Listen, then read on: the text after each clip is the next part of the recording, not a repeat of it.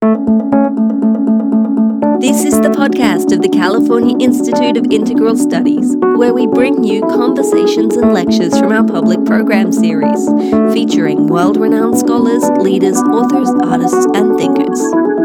To make sure you never miss an episode of the CIIS Public Programs Podcast, find us and subscribe on iTunes or on our website at ciis.edu/podcast.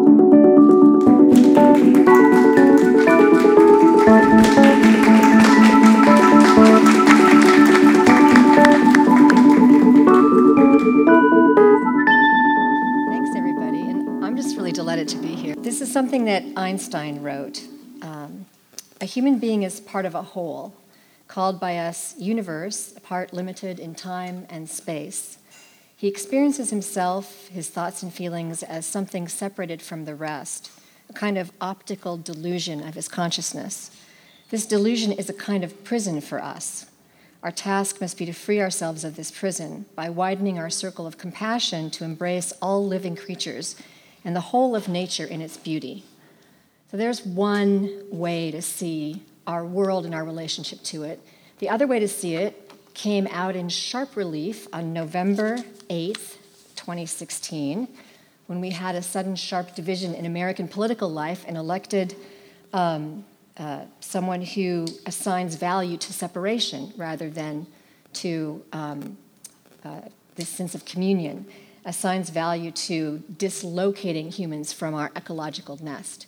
We elected a president who, in a time of ecological crisis, who really doesn't have the word ecology in his lexicon, I would imagine. We were headed toward a low-carbon future, and now we are not sure what kind of a future we're going to be headed toward. This is probably best maybe seen in that statement, that famous statement, during the time when Donald Trump left the Paris Climate Agreement and said, I'm the president of Pittsburgh, not Paris. And of course, Pittsburgh and Paris immediately said, what? You know, we want to be part of this climate agreement. So we have really in sharp relief two different ways of seeing who we are as human beings in the world. And the point here is that American political life right now is painting for us this vision of this extreme separation, this not just a disconnection, but a hierarchical kind of dislocation where humans are displaced to this ecologically indefensible place. It's almost like an ontologically impossible place where life couldn't really exist in such extreme separation. And this belief in this separation between nature and culture, between spirit and matter, that is the belief that integral ecology arises to heal and addresses. It's a wounded kind of inheritance that we have. Thomas Berry defined the integral ecologist, as a spiritual guide for our times.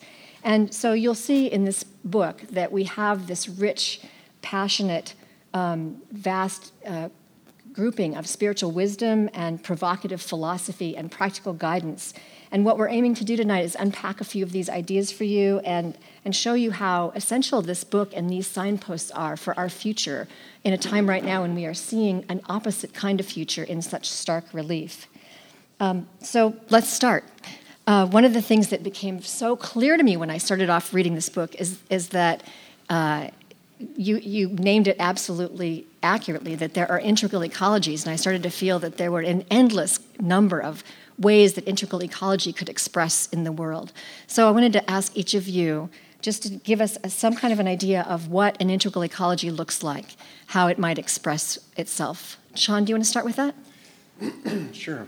Kat, thank you for kicking us off that way. Pope Francis, in his recent encyclical, has this one-liner that expresses really the soul of integral ecology, and it's he didn't invent the line, but it's a good one. It's everything is connected, right? So that's one way of getting at integral ecology, is focusing on this intuition and commitment to see the world as radically interconnected. Just give one other brief example of how integral ecology is starting to show up.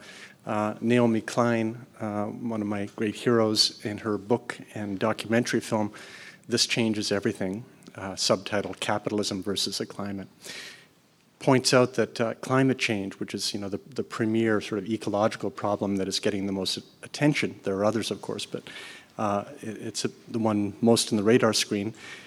Many people think of it as an issue of carbon in the atmosphere, and it is that, obviously.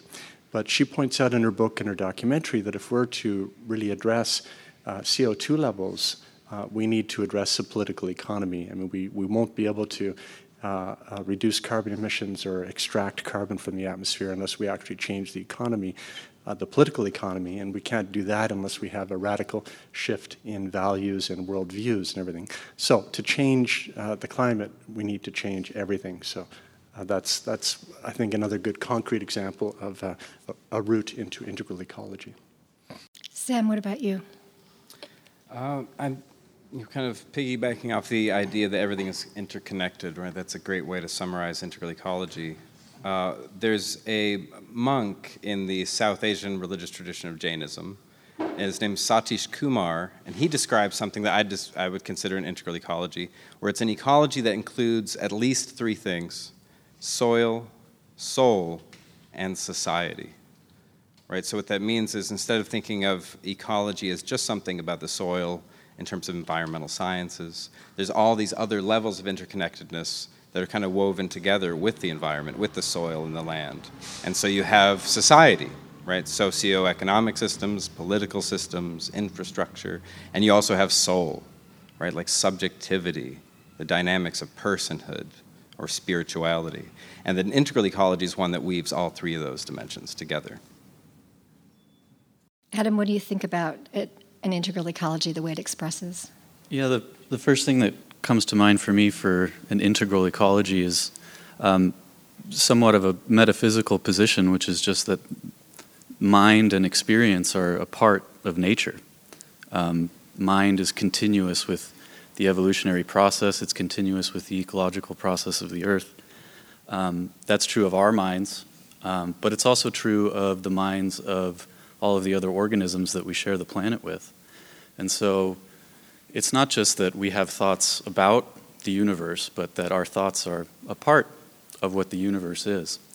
And so if you think that our minds are a part of the universe and all of the other species of organisms, their minds are a part of the universe as well, then you get a pretty different picture of what an ecosystem is, which is something like an exchange of communication and expression and signs and interpretation.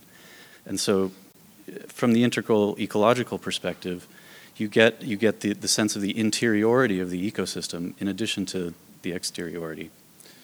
And so that becomes really important when we think of planetary issues, like the Anthropocene is a key word you may have heard recently, which is basically this idea that our thoughts, our feelings, our behaviors, our actions, they're not just a part of nature now, but they're, in some sense, an important part of guiding the direction of other species in our own lives.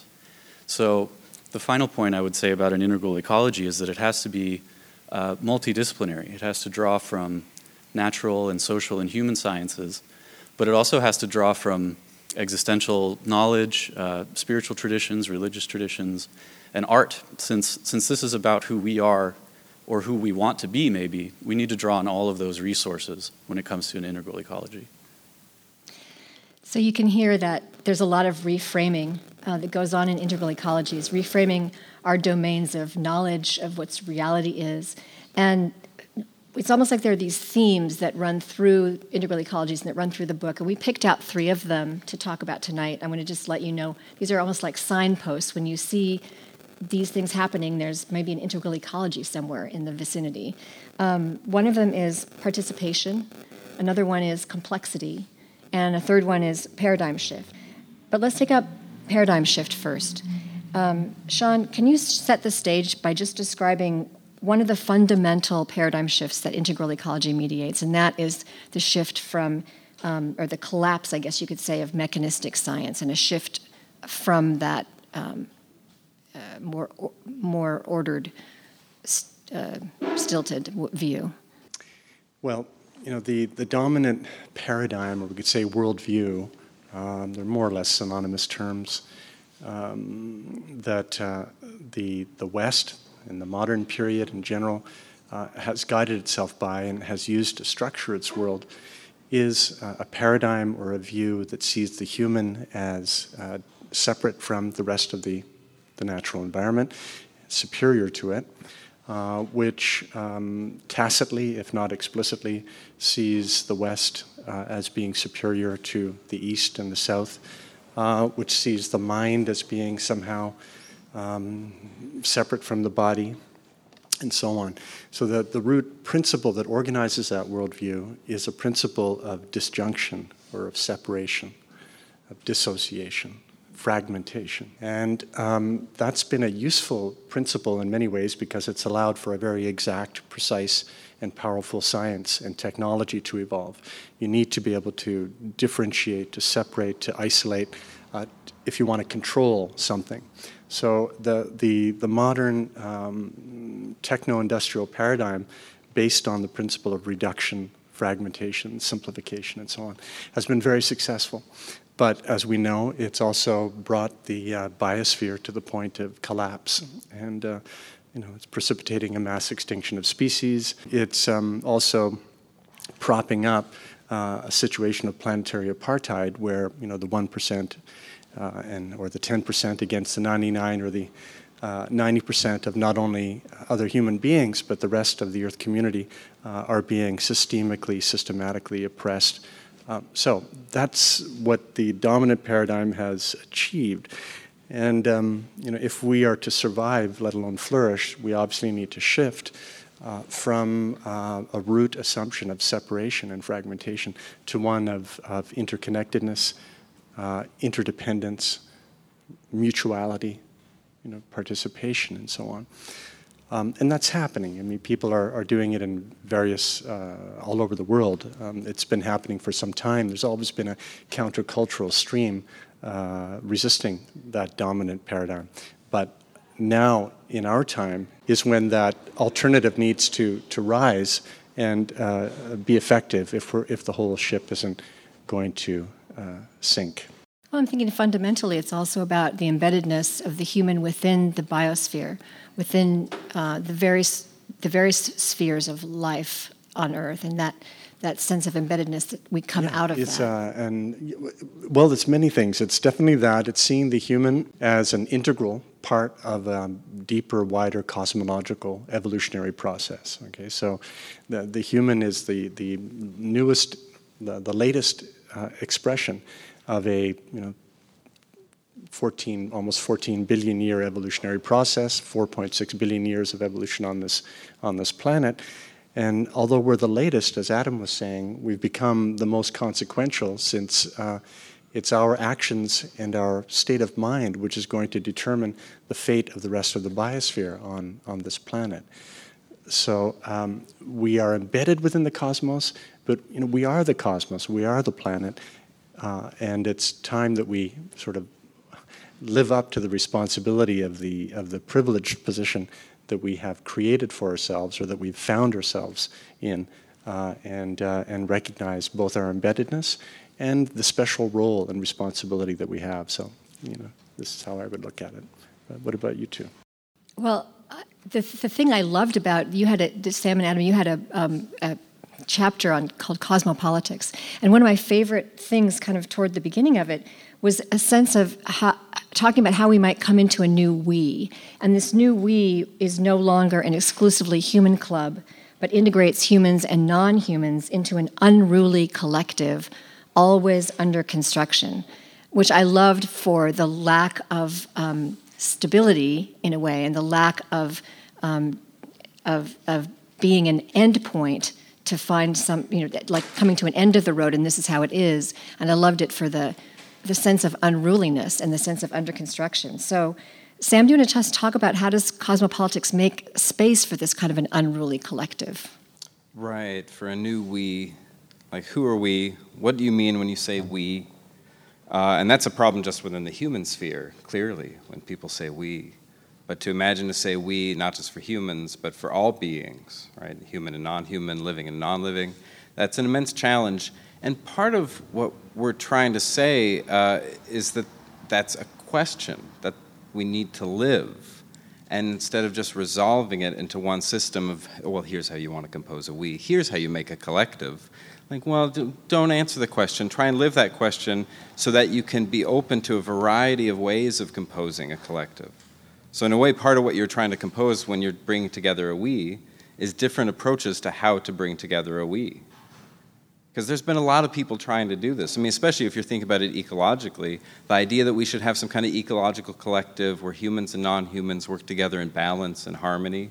There have been so many movements doing that.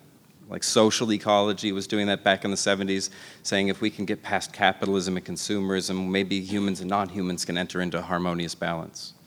Deep ecology around the same time was making a similar point, saying if we can have a spiritual experience of realization, then we can come into this new balance of humans and non-humans, this greater sense of we. Ecofeminism, likewise, around the same time, all in the 70s. You have ecofeminism saying we can respond to the challenges of sexuality and gender and their intersections with the natural environment, then we can find a new way to compose a new we. And so then what we're trying to say is, well, these are a lot of different agendas and approaches and perspectives. How can we bring those together? How can we have this as a larger political space within which the composition of a cosmos becomes a question? So how can we invite all of these different approaches to the table and figure out what it means to have a world, what it means to have a cosmos, so that politics isn't just about representational politics, it's not just electoral politics, right? It's a deeper sense of composition, where representation isn't just something that you have people doing in Washington. Representation is this basic action of finding a way to be together, to speak for one another, speak for ourselves, to empower one another, to find power within ourselves. So that's the basic idea. Instead of thinking of politics as domination, that'd be the old paradigm, this is a shift toward thinking of politics more as power with, power within, right? Less power over.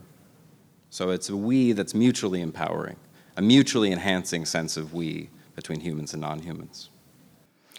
And Adam, at the same time, you guys talk about it as a struggle, as an ongoing struggle, and is not something that's necessarily, well, obviously it's necessarily easy, and that also changes what we think of it meaning to be human, not just from a perspective of we're no longer over, but also what does it mean to incorporate non-human voices into a political arena? Do you want to talk a little bit about what the struggles are about incorporating those non-human voices into a political arena? Yeah, I mean, the first thing that comes to mind is that, as Sam was saying, we don't necessarily know who the we is yet, and so we spent a long time, at least in a kind of traditional scientific way, thinking of we as people outside of us, and then, we learned more recently that even our own bodies are composed of all kinds of non-human creatures that are essential to our health and well-being and feeling good, and we didn't know about that we. So there's all kinds of new people, new beings showing up all of the time, and we don't know, even in our sort of moral decision-making, even on our best days, we don't know if the actions we're taking over here to benefit us and this we are negatively impacting the we over here that we didn't know about yet. So there's no kind of final we, now we have everybody, we have the final consensus, we have everybody's tallied, everybody's accounted for. This has to be ongoing. It's a process-oriented politics that has to be redone again and again. So in that sense, it's a struggle, but it's a worthwhile struggle of renegotiating who is we and who's included in that we. Well, and you've talked about layers too, about the layers of thinking that go into that. So not just thinking about ecology, but ecologized thinking. And what is the difference about thinking about ecology and having an ecologized thinking when we're trying to contemplate these various different we's? There's a collapse a little bit of that subject-object distance. Yeah, certainly. I think one of the key ecology is something that should impact how you think about yourself in your daily experience. Experience is in some sense ecological. It's affected by all of the foods you eat and the ideas you carry and the practices you have and the spaces you operate in, or in some cases the spaces you're forced to operate in can have a huge impact on your physical well-being, but your psychological well-being and your health. And so I really like this phrase that Mary Evelyn Tucker uses in the introduction. She says we're biohistorical, which is kind of the same as cosmopolitics. There's this inherited evolutionary kind of line that we're awakening inside of, and we can't get out of. But then we have this kind of small space of freedom where our moral and existential intuitions can kind of look back on that and say, okay, now that we know, what do we really want to do here? And so again, that points to the struggle, but we're always inside the stream in that sense. You can't sort of step outside of it and look at the whole in that way. So let's talk a little bit about complexity. Integral ecologies honor this kind of complexity of reality. And so Sean writes about how our thinking has to have a suppleness to contemplate that complexity. And Sean, you've referenced this a little bit earlier when you talked about how we need to think of ourselves as evolutionary beings, as planetary beings. These are two of your 5 principles of thought that formulate an integral ecology. Can you just talk about how those 2 kinds of principles change our thinking when we are thinking of ourselves as evolutionary beings and planetary beings? Well, if you start with the evolutionary for a second, you can think of evolutionary at least in two distinct ways. The first is a more common way, and that's often spoken of in terms of deep time.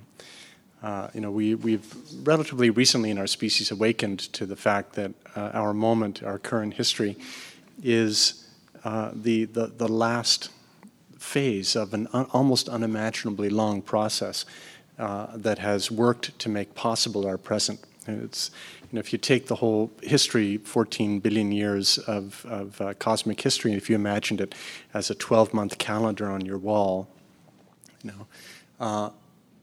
all of the human project, actually the rise of our species pretty much would be the last minute of the last day of December of that year, right? So it's unimaginably short, our current moment. So on the one hand, we have the sense of deep time, which is characterized by a series of unpredictable emergences. So first of all, you have matter that comes out of a void, right? And soon after that, galaxies start to form. Fairly soon after that, you have suns and planets condensing. And then life, right? Now, life is almost like 4 billion years ago, so 4,000 million years ago. And then, I won't go through the whole story, but what's amazing is that we do now have a coherent, agreed-upon story of the evolution of our cosmos, starting from the primal flaring forth of the Big Bang, as they like to call it, with the major thresholds leading to our moment. And what's amazing is that our moment is the moment where these thresholds are being raised to consciousness, right? So it's only in our time that that story can be told, which is pretty amazing. And so that's the evolutionary part, and it's immediately linked to the idea of planetary, because the other thing that characterizes our moment is that we are awakening to ourselves as a planet. So regardless of our cultural heritage, of our economic status, of where we live, we all share a common origin, and we all will share a common fate, and that's the fate of this planet. So it's the planetary. So an integral ecology, to my mind, I think I speak for my colleagues here, would almost necessarily be an evolutionary ecology, and it would be a planetary ecology, and other things as well. So this is how I would and somehow we have that paradox of having to hold in our minds and in our bodies the knowledge of being that infinitesimal fractional moment of time, and also this very influential, large species that has global impact. So we have these two extremes that we have to hold somehow of who we are. That's right. And I think this is one thing to me that would distinguish an integral ecology from some of the more typical scientific, even big history perspectives that stress deep time, for instance. and infinite spaces, but usually they end with the sense of, wow, how insignificant we are. I mean, we're nothing. We're a cosmic speck of dust. The whole human project is just the last few seconds in this cosmic year. Well, that's true, but it's within these last few seconds, it's on this cosmic speck of dust that the whole picture is becoming manifest. That, so imagine if you received a message from an angel in a bottle, a message in a bottle. Imagine that it took 14 billion years to reach you, and you were just opening it now. Would that message from an angel be any less significant for the fact that it took 14 billion years to reach you? No, obviously not, right? So we're now reading that message from an angel or from somewhere, and that is the great gift and challenge of our time, is that we're waking up just as everything is teetering on the edge.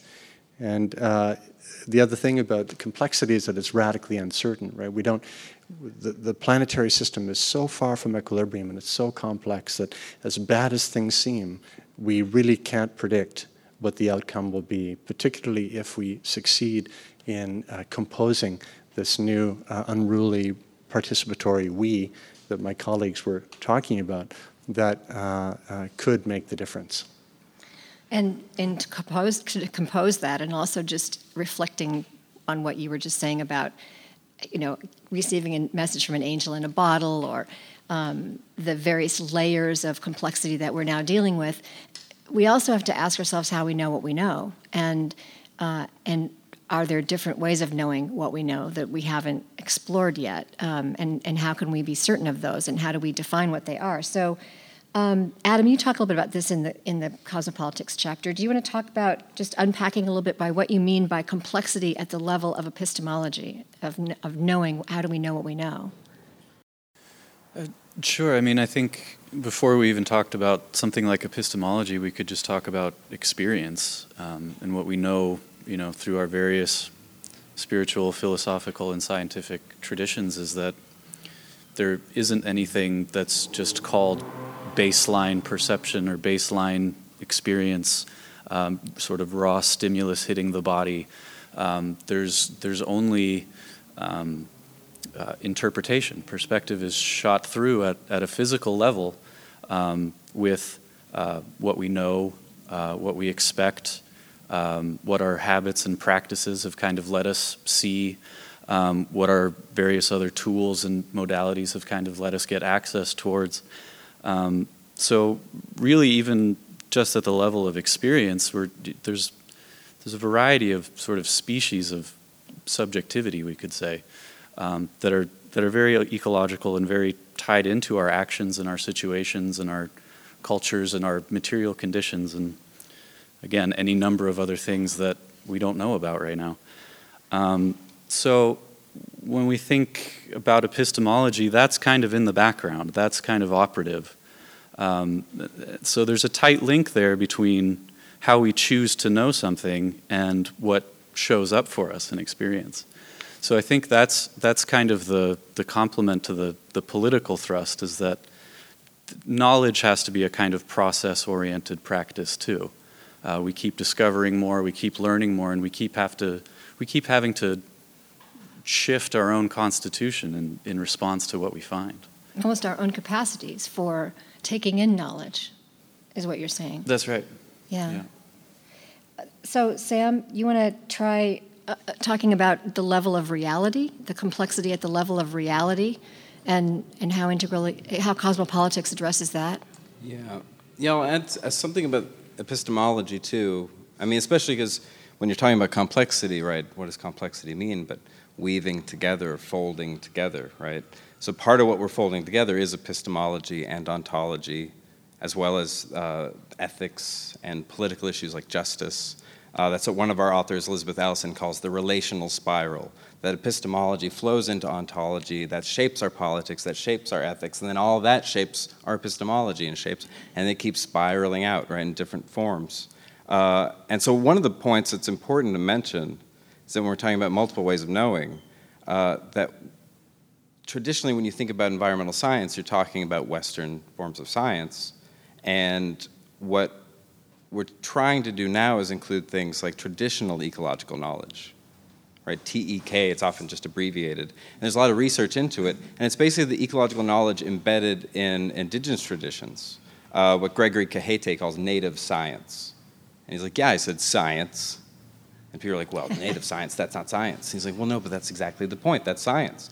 And they have reliable scientific knowledge. They have their own means of producing knowledge. And it's different than the scientific method people use if you're studying biology at a university somewhere, right?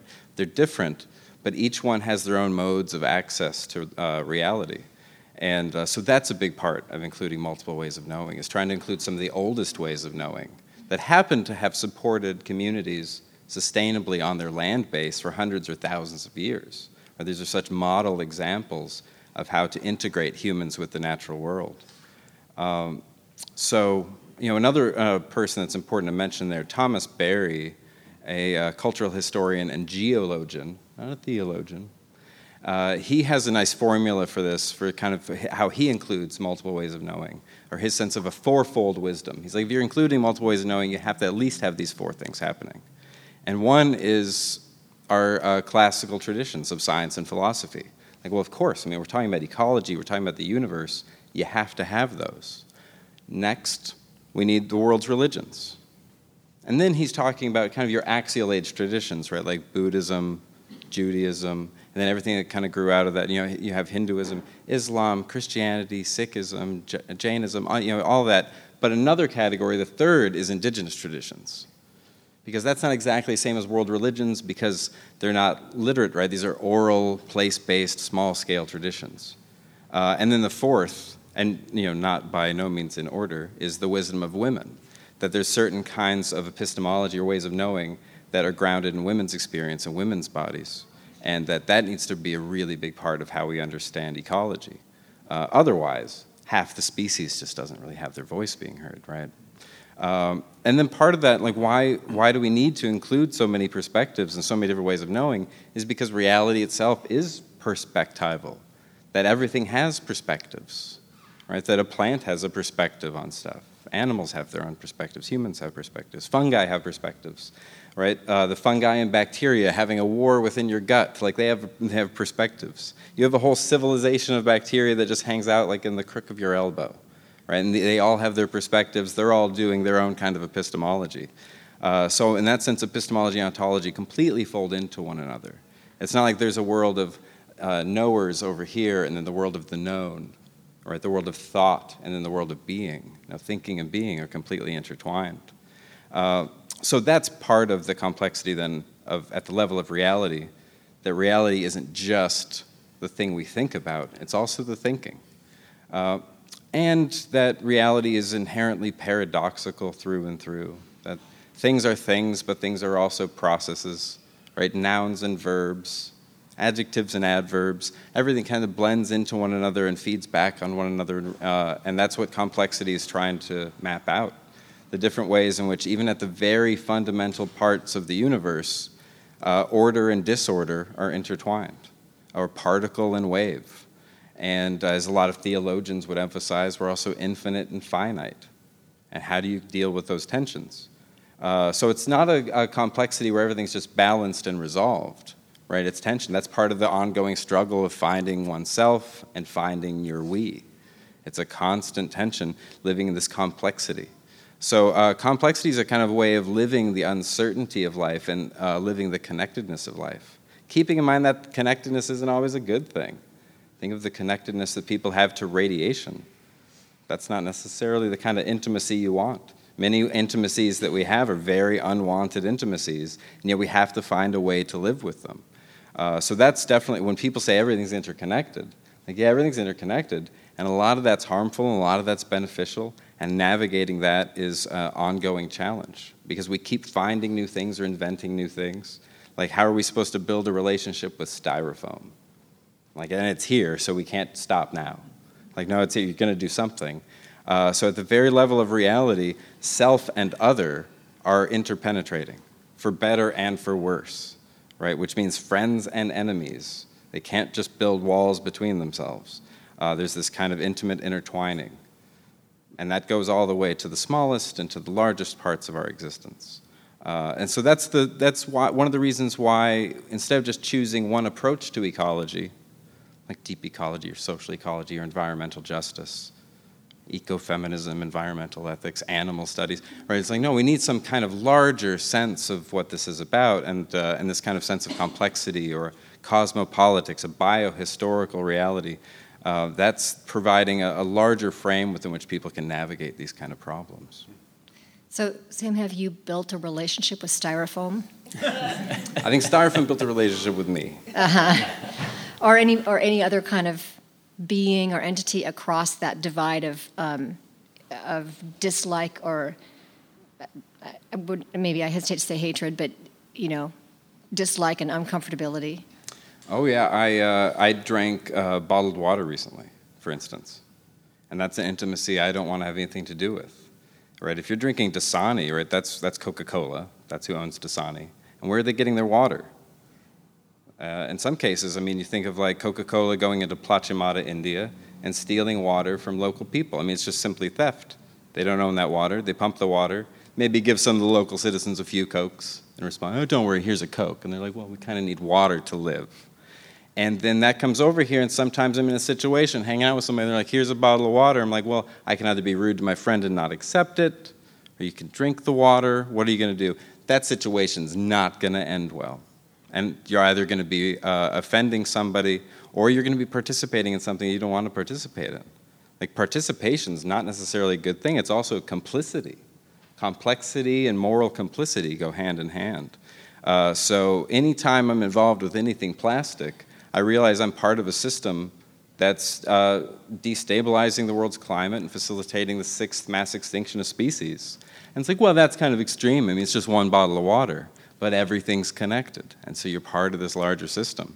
So I'm even thinking after March 11th, 2011, right, with Fukushima, and the way that radiation, how does it affect our bodies? At some kind of micro scale, it's hard to say. Some of us more than others have friends and family in those communities, and that's a very unwanted intimacy. And then at some point you hear, oh, that just made landfall, and it's affecting the salmon in the Pacific Northwest. I'm like, did I eat some of that salmon? Is that in me now? Should I buy a Geiger counter for my house? Unwanted intimacies everywhere, which is, the upshot, intimacy. The downside, a lot of that has so many unintended consequences and long-term unintended consequences that it becomes a really difficult moral imperative to bear. And that's why the need for the larger context, right? Because it's so, you could say depressing, but that doesn't really do justice to the existential severity of it. That you need a bigger frame than anything we've previously had. And not like any of those other ones are bad. All these other environmental movements, environmental philosophies are so great, but the situation, the depth and complexity of the situation warrants this larger context. At the risk of opening a can of worms, I'll say that we actually don't know that any fish are being poisoned with Fukushima radiation. There's a lot circulating on the web. There are gross pictures. Those aren't actually pictures of fish that have been poisoned by Fukushima radiation. There's a lot of fake news about that circulating on the web. So just beware of those kinds of websites. And even like playgrounds in Japan, there was uncertainty about the amount of radiation there because of the way they would study it. And people would go and you'd have government employees kind of saying, okay, we took some tests, this playground seems safe. And then local citizens who did buy their own Geiger counters and things like this, they would go around, they're like, well, it depends if you know where radiation collects. And they would take samples from different parts of the playground and find high levels of radiation. So yeah, exactly, that kind of uncertainty about what's going on, conflicting reports, who's producing the knowledge and how, these are exactly the kind of questions we need to deal with. So participation, as you brought up, is another one of the big themes. Let's just dive in, Sean. You want to take the big one about if we are participating with Earth and with the biosystems of Earth, and Earth is in some way participating with us, and the life forms of Earth are participating with us, then is Earth alive?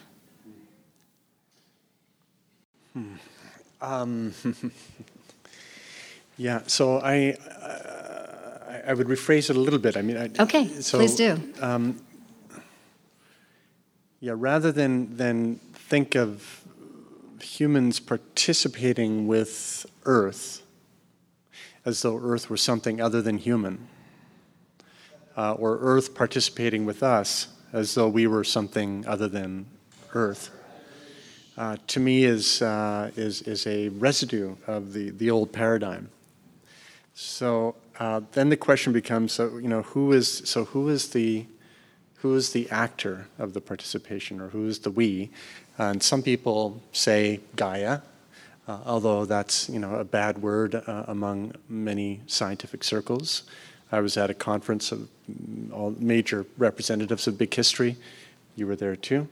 Major world scientists and so on. I was the only person presenting that dared use the word Gaia, and I got roundly criticized by some of the big historians who prefer just to talk about the Earth system.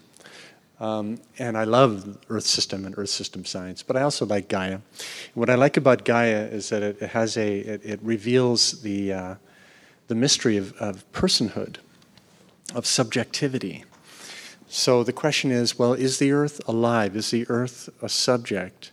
Well, if we are not other than Earth, and we're alive, and we're subjects, then in that sense, clearly Earth is alive, and has subjectivity.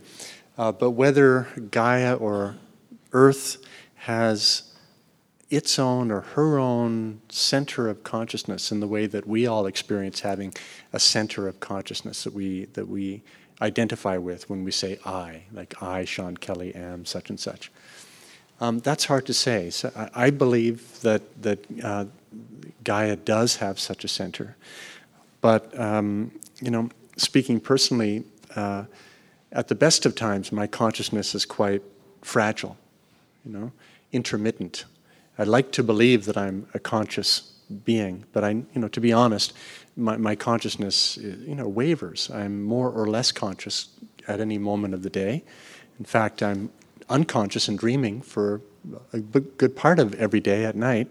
And then during the day, I'm distracted, and there may be moments of lucidity where I'm conscious, where I could truly say I'm conscious. So I think the same is true for the planet as a whole. That Gaia has been actually in a prolonged, multi-billion-year dream state, and before that, was in a state of deep sleep.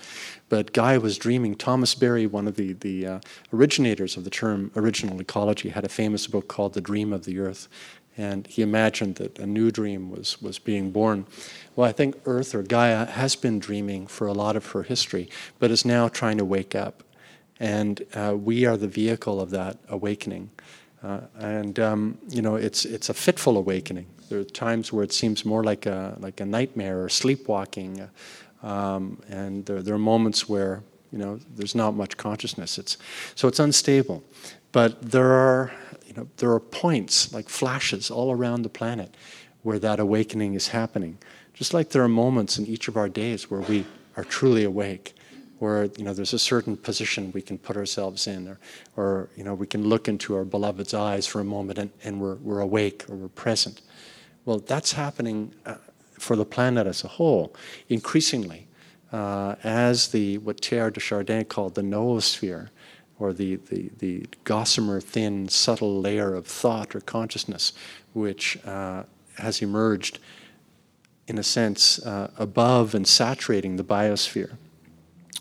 The noosphere is this realm where the awakening is happening.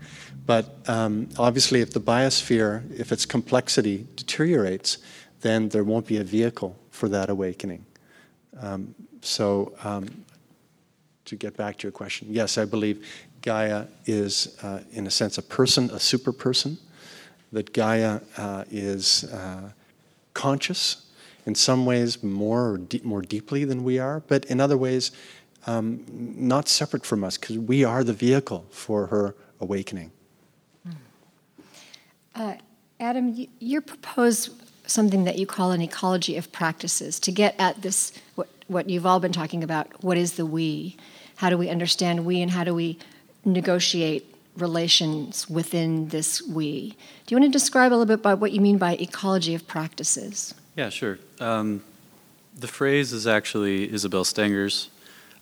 She wrote 2 volumes in English, six volumes in French, called Cosmopolitics, where Sam and I are drawing on her work in our chapter.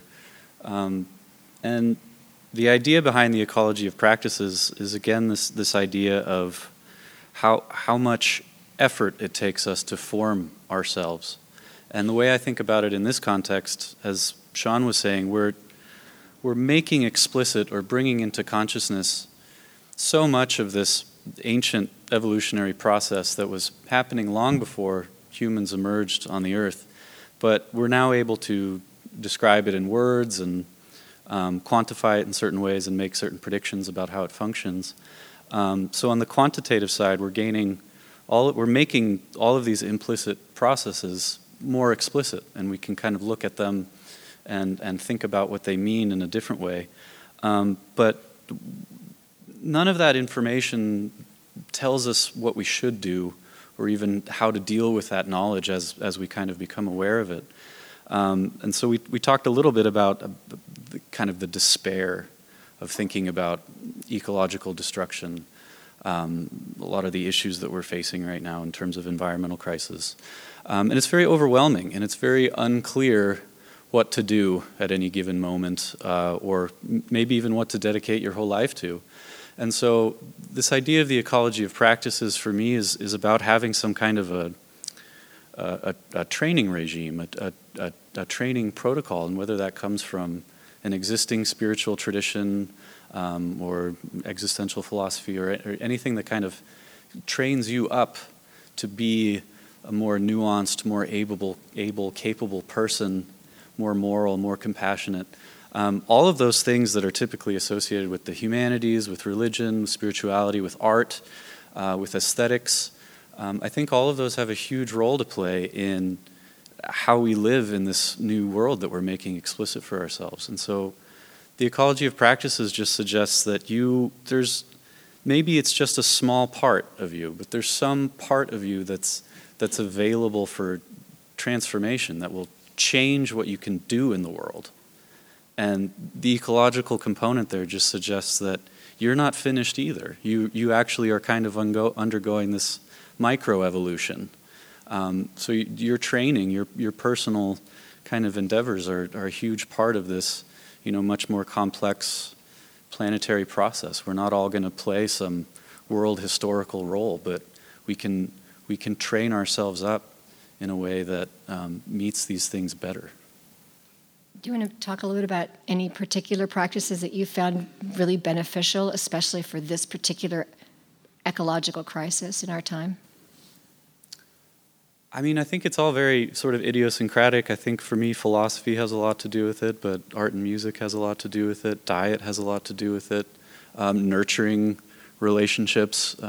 We've talked a lot about interconnection, and it's just amazing how many people will kind of do a self-inventory and think, I have money, I have a house, I have a car, yet, I have... Speak for yourself. I have... I personally don't. But you can imagine such a person.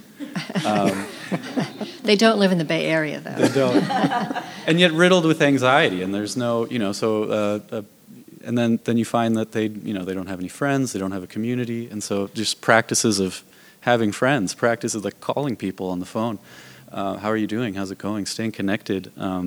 Meditative practices. All of these things have existed for so long, and they still serve basically the same function that they always had. It's just now we have this different context that we can apply them to. It's almost like you could call it an ecology of awakening, too. Ecology that supports the awakening. That's right. So Stenger's idea would be that you're not just kind of in your body right now, but you're this kind of extended field of transforming activity, and so your habits are actually kind of reorganizing yourself physiologically.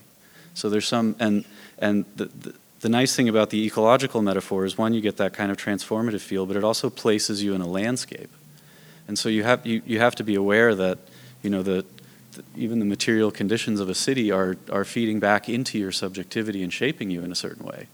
And you may only have a small ability to influence that. That might be your situation. And so then it's a kind of a question of how do I adapt, or how do I maybe escape, or how do I change these conditions?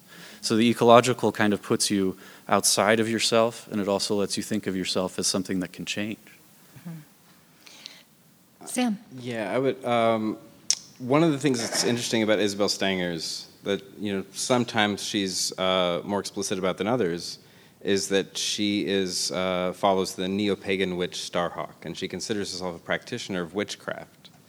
And with the development of modern science, things like witchcraft and alchemy and astrology became excluded from legitimate knowledge. And so one of the things she's doing in this large series, this multi-volumes called Cosmopolitics, is tracing out knowledge production. And one of the things, you can think of an ecology of practices pretty literally, like just like you can think of an ecology of a wolf maybe lives on a mountain, and the wolf eats the deer eat the trees, right? The trees eat sunlight, and the whole cycle. So practices happen in that kind of thing too. So modern science has its own mountain, but something happened where for modern science to thrive, it had to exclude other things from its ecosystem. And what do you do with the boundaries of your practices? Because we all have our practice, but what are you excluding? And it doesn't mean you shouldn't exclude, but it means you have to be aware of what you're excluding and think about how to exclude well. Because obviously what happened to astrology, alchemy, witchcraft, the burning of witches, right? Starhawk always says we have to remember the smell of their burning in our nostrils, how severe that kind of exclusion really was. And so obviously, like if you do yoga, you're not doing Tai Chi. You can do both, but then you have to think of that boundary, right? The boundary projects of having your ecology of practices, how does that relate to other practices? So figuring out how these things can interact. How can yoga and Tai Chi and deep ecology, right, and different systems of practice at the personal level, at the political level, how can those interact? It's a really tough problem. One of the things Stengers often describes it with is like medicine, where any medicine, if you take enough of it, it'll kill you. And so that knowing that boundary is crucial, right? Pharmacon, right, the source of pharmacology means both poison and remedy. And so every ecology of practices has this very deep ambiguity with its boundaries. And that's one of the reasons that you need just an integral approach, because we can't just think of our practices in isolation anymore. Right? We're living in an interconnected planetary era. We have to think about how our practices relate to other practices, which means modern science has some thinking to do. If they can say Earth system, but they're having trouble saying Gaia, they need to deal with that boundary, and they need to deal with it in a lot more thoughtful way, and not just exclude things as a matter of fact. Oh, well, of course that's illegitimate. Oh, witchcraft, that has nothing to teach us. Native science has nothing to teach us. Herbalism, alchemy, astrology. There's still a lot that can be learned from these things, and somehow we need to find a way to get these ecosystems to flourish together and have a kind of mutual flourishing of multiple ecologies of practices. I found that idea really exciting, the ecology of practices. And I noticed that as I was reading through your book, there are times when I had a kind of taut aliveness in me that basically the way I put into words was that there was something in that moment, in that paragraph, that was speaking directly to me, directly at this time. And that's one thing I think your book really does, is speak directly to this time. So I wanted to just close by offering you all an opportunity to say something about why you think this book is important in this time and what it might offer in this particular moment in Earth and human history, in our planetary and evolutionary history. So, Sean, you want to start? Well, obviously we're biased, but and in one sense, who needs another book? But insofar as books might make a difference, insofar as people are attracted to books, then ours is one of a series of books coming out, that have come out and that continue to come out, that are helping people cultivate a deeper sense of identity that is continuous with the deeper identity of this awakening planet. I think our book helps people do that, and particularly people who are connected with the world of ideas and both the sciences and the humanities, and would like to start healing the splits that have plagued academic discourse and thinking over the last century in particular. Our book is a way of starting to heal that and set thinking in its living planetary context. Thank you. Adam? I'm assuming most of us are in the humanities, philosophy, arts, religions, and I think there's far too little real dialogue between that group of the university and the quantitative sciences. And when those dialogues do happen, they, in my opinion, they take the shape of a battle, of one side trying to dominate the other. And there are simply too few resources where they can kind of come together and work together on complex problems such as the ones that we deal with in the book. And there's just no, as long as we kind of keep it in that academic debate about right and wrong or true and false, we ignore the fact that in the real world, people need science and they need spirituality and they need art and they need philosophy. They, whether or not this is an explicit part of their lives, it's an implicit part of their lives. So I think we can, generate a better dialogue, and the book is a small part of that. It offers a lot of tools for better dialogue. Sam, you want to wrap it up with your thoughts? Yeah, what does this book provide except for like homework assignments? stuff to do. One of the big problems with environmentalism, since like 1960s environmentalism, but even going back to like John Muir's preservation and things like that, like the whole 20th century, how why aren't more people doing more to change things? And then you listen to environmentalists and you're like, oh, that's why. A lot of that's just really depressing and you're bumming me out. And if you're not bumming me out, it's just because you're judging me and telling me, here's what you need to do. Well, you're wrong. You shouldn't do that. Well, of course you shouldn't eat beef. I'm like, well, thanks for wagging the finger. That really didn't inspire me much. And one of the things people have noted before is that Martin Luther King didn't say, I have a nightmare. That wasn't, you're not going to win a lot of attention with that. What he said was, I have a dream. And what integral ecologies do is provide a dream. They provide a vision, a positive story that provides a comprehensive context for humans to reinvent themselves, not just personally, but at a species level, to reinvent the human species and the way we think, the way we feel, and the way we act. So it provides that kind of context, not as a negative judgment that's telling you, we have the right answer, here's what you have to do, and if you don't fit in line, then we're going to wag our finger. But it tells you that you have this within yourself and within your own perspective, within your own ecology of practices, and that the more you activate that energy, you can live that dream. And so we hope that this will inspire people to engage in this process because it can encourage your own flourishing, your own thriving, and isn't just another nightmare about all the environmental problems we're facing. It's not just about the environment. It's not like humans are in an environmental crisis. We are the environmental crisis. So dealing with this is it's not just a matter of nature, right? It's a matter of culture, it's a matter of knowledge. And so at the end of the day, we hope that this just inspires people to participate in that dream.